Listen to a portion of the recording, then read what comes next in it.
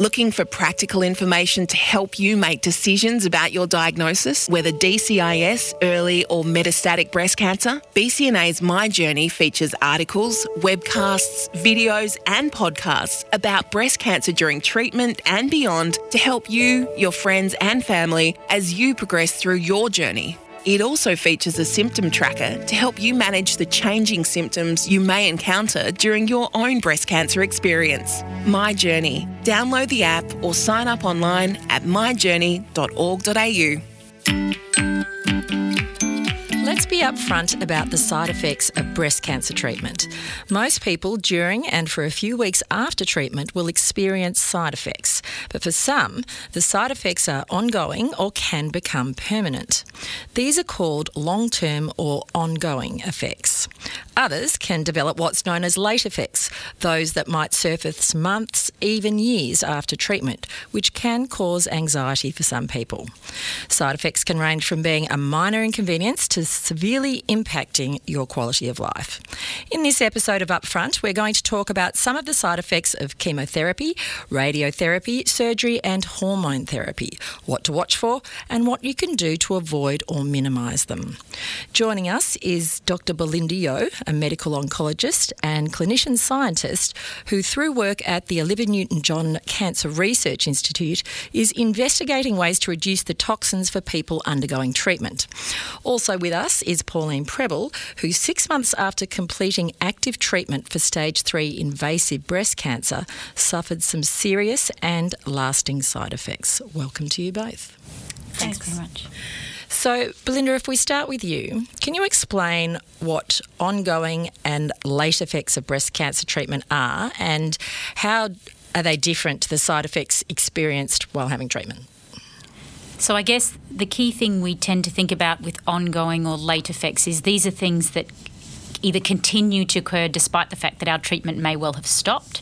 So chemotherapy may be finished, but a side effect that may have developed during chemotherapy persists and sometimes even gets worse even after treatment stops.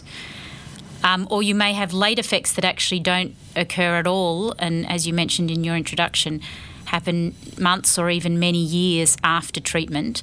And they're not always immediately directly linked to the previous treatment, but we certainly know that these can happen and they need to be watched out for.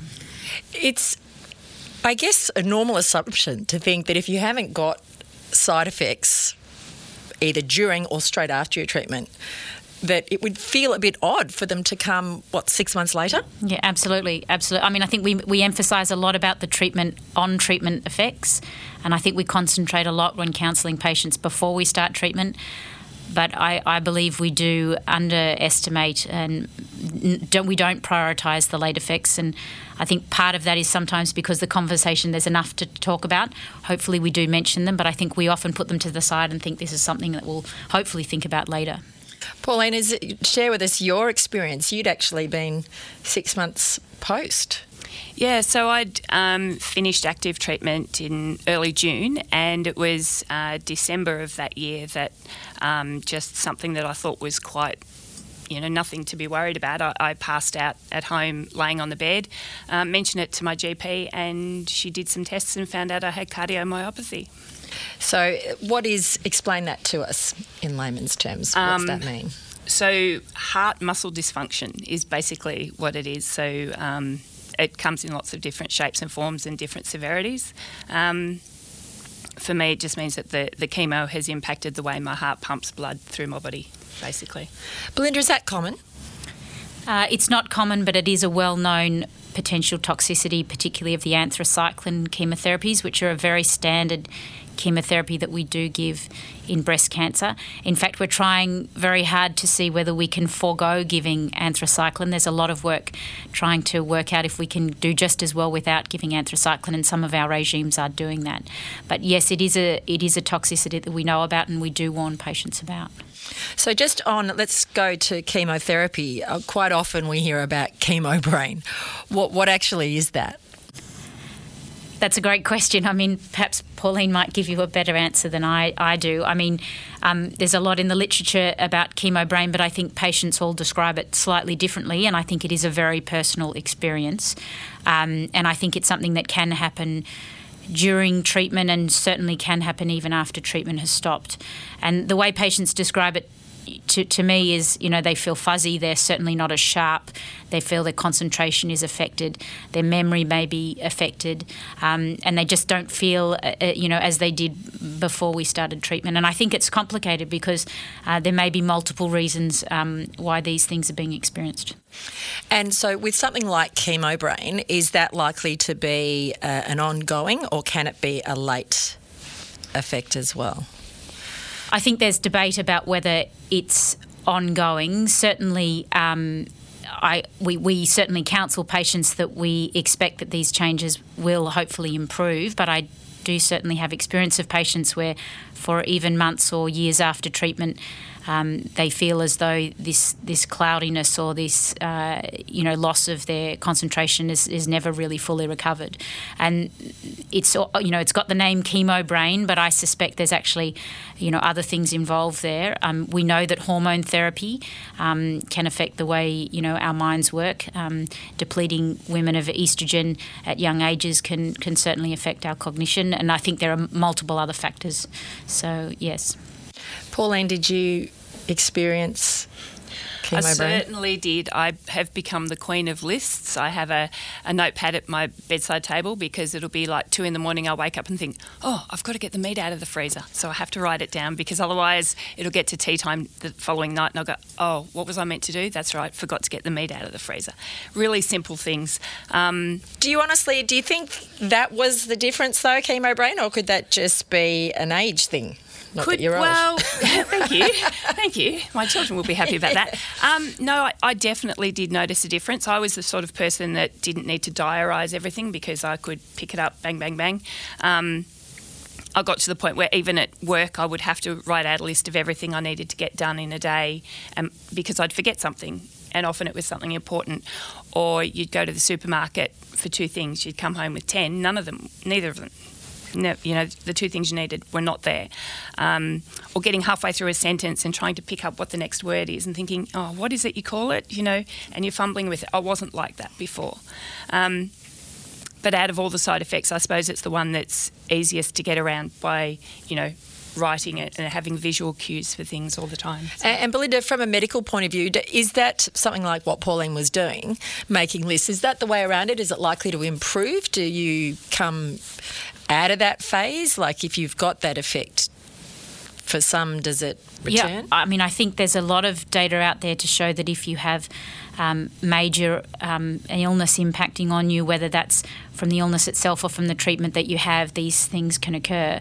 And, we say hopefully this is reversible. I think the studies on follow-up after, in inverted commas, ChemoBrain are really not very well controlled because there's so many factors and it's very hard to measure these things. But strategies like keeping lists and trying to navigate around the world that you were used to functioning like before you developed this, I think is very sensible. But you would hope that this is something that would improve. And is there a way that you can minimise something like ChemoBrain? Look, I think certainly all of our toxicities of chemotherapy, and I guess we're talking predominantly about chemotherapy here, we know that patients who are able to keep fit during treatment, they're able to eat well, they're able to try and maintain, as normal a life as possible. And that's a really, difficult word to use, I guess, in what is an often extremely difficult time. But I think in the old days we, said to patients, listen, you're going to have a lot of treatment, it's going to be really toxic, let's just get through it and we'll pick up the pieces at the end. We don't do that at all now. In fact, we really try and maintain physical fitness, a good diet. We don't want patients to put on weight, and all of these things absolutely, no doubt, help patients deal with the side effects, and I think do prevent some of the side effects that you would otherwise see. Baseline health problems beforehand and age, these things are important when you're making decisions about what appropriate treatment is with the patient with you. So one of the other real very common effects of chemotherapy is fatigue and what are some other things? Neuropathy? Yeah, so neuropathy, you're affecting the nerves in the fingers and toes, and and that may... So that's a tingling, is it? So it could be a tingling or pins and needles. It could even develop into actually the loss of feeling in the fingers and affecting your function, like doing up buttons. These are things that we see with multiple of our, again, chemotherapy agents. Chemotherapy is getting a bad rap here. Yeah. But the taxanes would be the most common, so drugs like paclitaxel. And this is a really challenging toxicity as well, because it develops in some patients, they don't get it at all. In other patients, they develop it quite early on in treatment. And this is also a side effect, as we discussed, where you can stop the treatment today and it continue to get worse even after you stop. And unfortunately, it doesn't always resolve completely. So again, I go back to the old days, but we didn't realise, I think, that the longevity of this particular side effects, and we would push patients through treatment. We are now very sensitive to this side effect. We take it extremely seriously. Patients, in my experience, get, sick of people asking them, the nursing staff, the medical staff, everyone around them, how are your fingers and toes? But it's because we often have to either dose reduce or even sometimes stop the treatment early because of this, because there are many patients who have been cured from breast cancer who come in with still long persisting pins and needles in fingers and toes. It really does affect their quality of life for the rest of their life. Yes. So I think it's worth noting at this point that a doctor, now probably even more so, will consider those side effects even though they then decide to still proceed with the chemotherapy. So it's part of a whole approach, isn't it? Absolutely, that's right. And so when you're deciding about whether a treatment has a significant benefit or we feel it has a significant benefit, we always need to weigh up the benefit versus the side effects. And for example, if a patient already has this particular condition, perhaps from diabetes or other medical problems, then you would seriously need to consider whether the benefit of giving this drug did outweigh the potential to make that worse. And that really comes very much down to that first discussion with the patient. BCNA's helpline provides a free, confidential phone and email service for people diagnosed with breast cancer. BCNA's experienced team will help with your questions and concerns and provide relevant resources and services. Call 1800 500 258 or email contact@bcna.org.au. Pauline, you've got a long-lasting side effect now with your heart. How are you? What does that mean for you now? It's impacted my life on a daily basis. I don't have the energy levels that I had anymore. In recent months, I've had to stop working while they're trying to figure out a way to stop it getting any worse. I'm very lucky in that my medical team have got lots of other people that they're talking to and resourcing to try and find out more answers, because they think that the chemo's actually affected the mitochondria in my cells, and so I'm not using oxygen properly, and so all sorts of other things. But it just means that I'm, trivial things. I don't bath or shower unless there's someone home because I've passed out in the shower before and hurt myself. So little things that before I took for granted, now I have to be more thoughtful about how I go about things. So is that the number one side effect, that you quite often faint still? No, I'm pretty good with that now. I usually get onto it before it winds up in me on the floor. But it's just, fatigue and breathlessness. If I go up a flight of stairs, I can't breathe by the time I get to the top. So, if I'm mucking around at home with our kids and, we're dancing or whatever, I get to the end of it and I'm like, oh, I need to sit down. Yeah. Whereas before we would have been going, all night. And as we mentioned before, it was 6 months after your active treatment, so it must have been a real shock for you. And was it mentioned to you at any point, or was it in passing? I remember it was mentioned when I first saw the oncologist, and for me, the diagnosis to chemo was only a few days. So it was mentioned, but at the time I was in a whirlwind of a million other thoughts, and it's like, yep, whatever, just do it. Didn't really give any thought to what it meant and what he said. In hindsight, I think those early appointments, it would have been really good if I'd taken someone else in with me other than my husband, who was also in, that state of shock, taken that extra person in, because at one of my surgical appointments, I took one of the McGrath nurses with me, and I didn't realise how valuable that was until after we came out. And I sat there and I said, what did he say about whatever? And she was able to debrief with me. And it's someone that's not on the inside involved in the same way. So, yeah, in hindsight, I wish I'd done that so that we could have then had a better discussion afterwards about how it would impact things. I think you've touched on a really important point there, is that when someone is initially diagnosed with breast cancer, that initial reaction is to get it out. Let's just do whatever we need to do to remove the breast cancer and whatever treatment.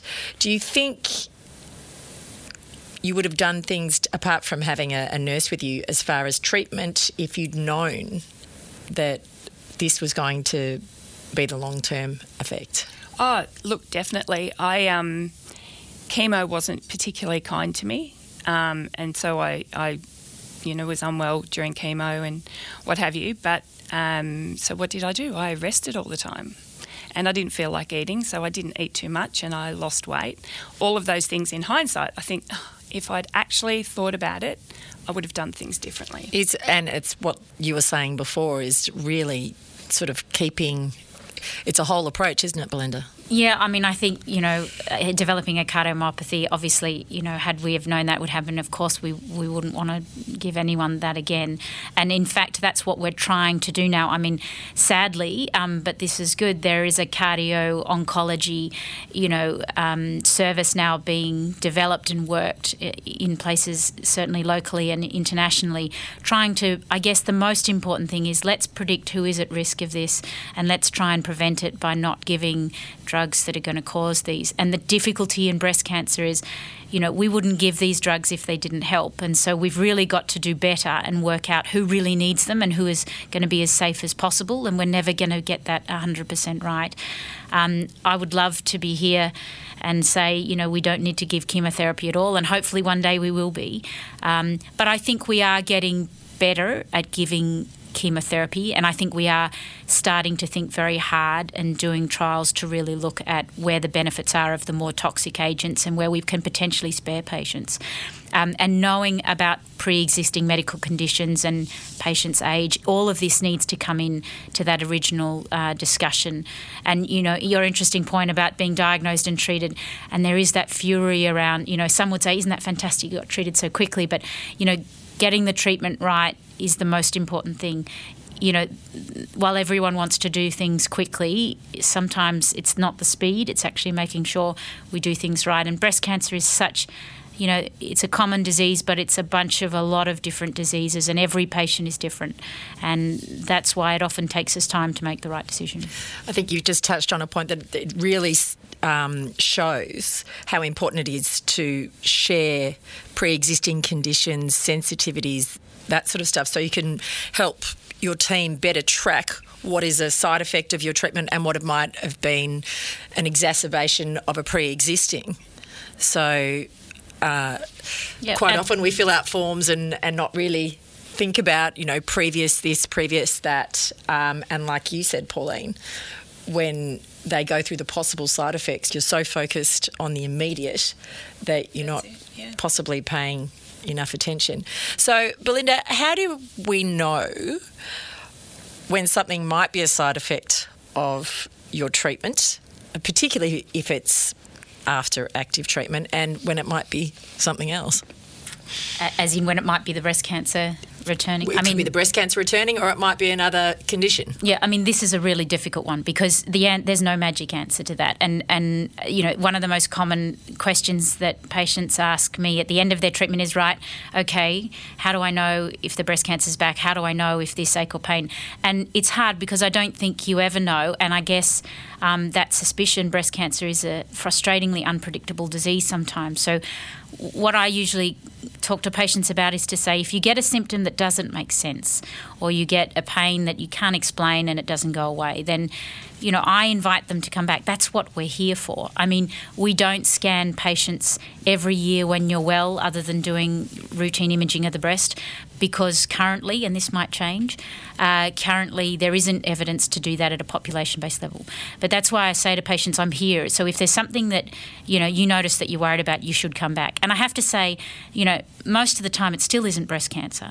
And it might be one of these rare late toxicities. Shortness of breath can be a presentation of a lot of different things, including, problems of the heart.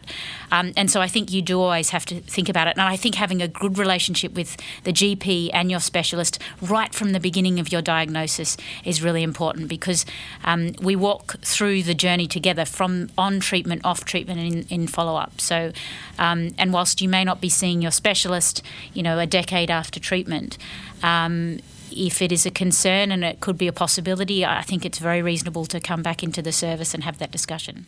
So if we're moving on to radiotherapy, what are some of the most common ongoing effects of radiotherapy? Skin changes can certainly be ongoing and persistent, and changes in the site, so, breast shape may be. We know that potentially we can damage tissue underlying where radiotherapy goes, so for example the lung underneath, or potentially causing problems with the heart once again, particularly for left-sided radiotherapy, and so the arteries on the left side of the heart. So these are things, again, whilst rare, are possibilities for long-term or late effects of radiotherapy. And again, coming back to things like previous smoking or current smoking certainly do increase the risk of these late effects being possible. Pauline, you had radiotherapy? Yeah, I did, yep. So I'd had a mastectomy, and so the radiotherapy was a bit different. They had to protect me in a different way because there wasn't as much there in terms of flesh. I had a few issues at the time. Kind of strange. I had fatigue and fatigue didn't. Yeah, it got me, but it was only within a couple of months that had resolved. I got quite nasty blisters, but because I've got no feeling from the mastectomy, I didn't notice I had them.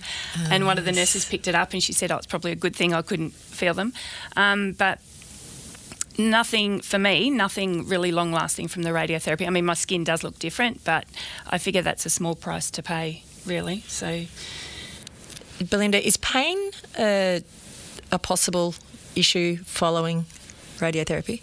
Yeah, so pain, and I guess perhaps the most common would be breast pain, so I guess in slightly different to the setting you were describing, but this can be common, after surgery, after radiotherapy, and I would actually argue even after the endocrine therapy that we give or hormone therapy.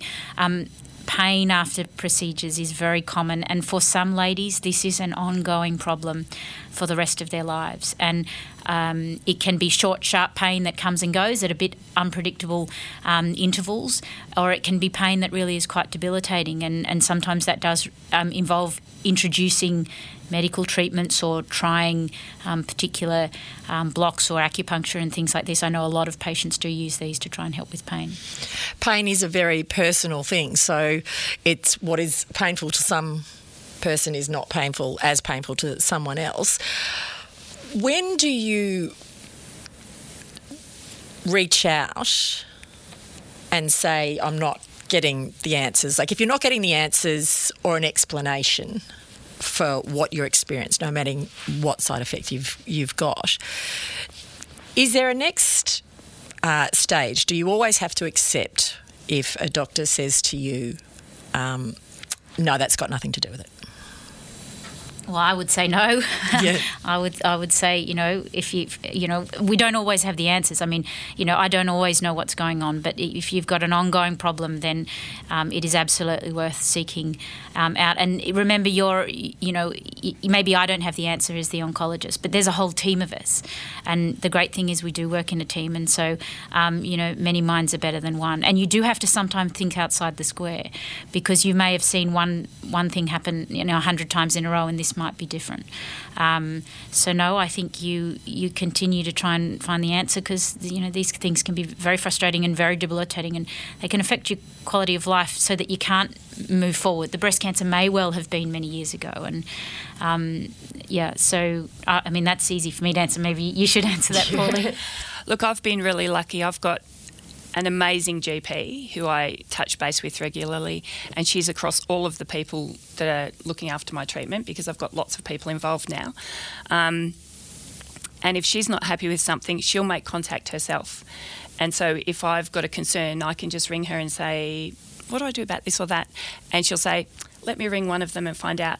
I've also got a really dynamic medical team behind me who, when my oncologist said, look, I've done some research. He actually pulled up the research that he'd done, and he said to me, look, I found this, this and this. I've never dealt with it personally. Leave it with me and I will take it to a few colleagues. And he took it to some colleagues here in Melbourne, and one of them said, oh yes, I've had a patient that's got the same thing. So now suddenly we've got some idea of what the next step will be. And then he said there's an international breast cancer conference later in the year. He's going to actually ask around there as well.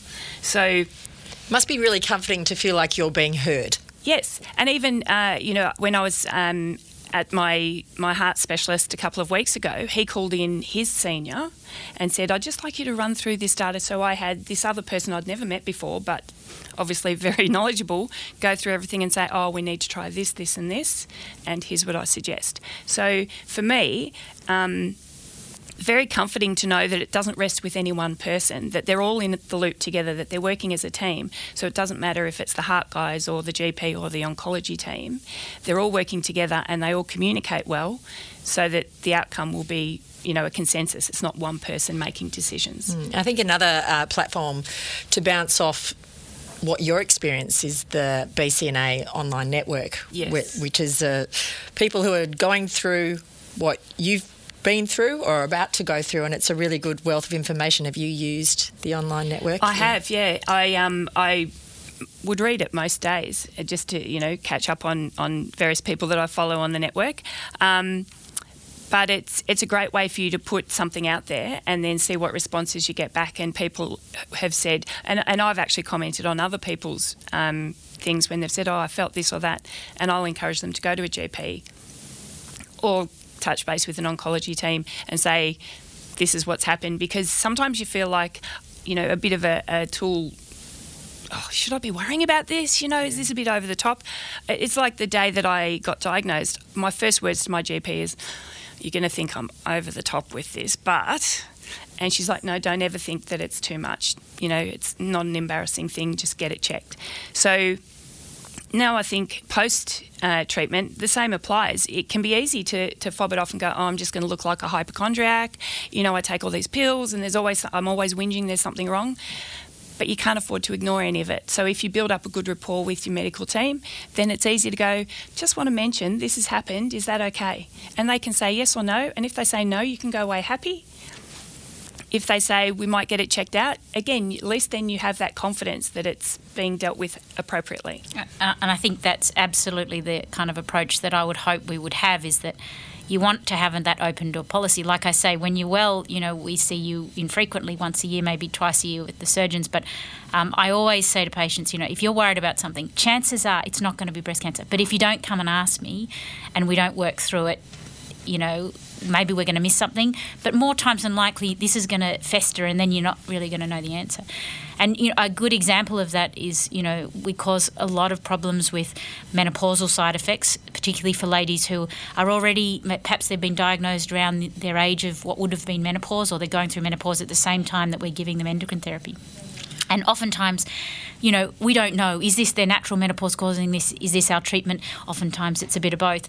And I'm a huge fan of drug holidays just to see, because even we may well end up back on that same agent. But if you and I both have an answer as to why these side effects are there or how much is contributing from the treatment, you can then make clever and useful decisions about where to go. So, So don't suffer in silence. Yeah, absolutely.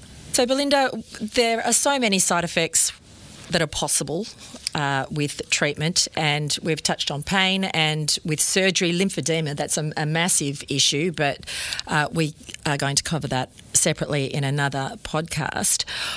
What about bones? Yeah, so I think this is a really big issue and actually becoming a very central issue, because we now have some very good treatment for bones.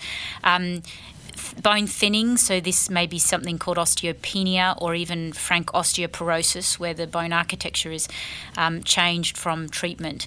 That can be because of treatments rendering women menopausal before their natural menopause, and usually that could be chemotherapy induced. But then we also give hormone treatments to either keep women menopausal or in fact deplete them of estrogen to try and stop feeding any breast cancer cells if they're there. And unfortunately there is a risk of bone loss over time. It can happen early within the first year of treatment, or it can actually be a delayed effect. And we know how important this is. And what's really fascinating is that some of the drugs that are used in osteoporosis obviously not only can help to prevent this bone loss, but there's some exciting data coming out to show that in postmenopausal ladies, at least, these actually help to reduce the risk of the breast cancer coming back. So we're becoming very friendly with our endocrinologists who often see our patients at the same time as we do, and hopefully we're being very proactive about this. But that's where things like exercise, particularly weight-bearing exercise, is extremely important. I say it's your best friend. I say that on a daily basis. We thank you for joining us on Upfront, which is a proud production of Breast Cancer Network Australia. This episode on the ongoing and late side effects of cancer treatment was made with thanks to Cancer Australia through the Supporting Women in Rural Areas Diagnosed with Breast Cancer program. If you'd like to know more, there are links to resources on our website, bcna.org.au, and don't forget to take a look at the My Journey online tool, which can be tailored to give you information on your specific diagnosis and treatment. The Upfront podcast series is one of many ways BCNA offers support. Please contact someone in your health team with any individual concerns. The opinions of our guests are welcome but not necessarily shared by BCNA. And we'd love to know your thoughts too, so leave us a message on our feedback page. I'm Kelly Curtin. Thanks for being upfront with us.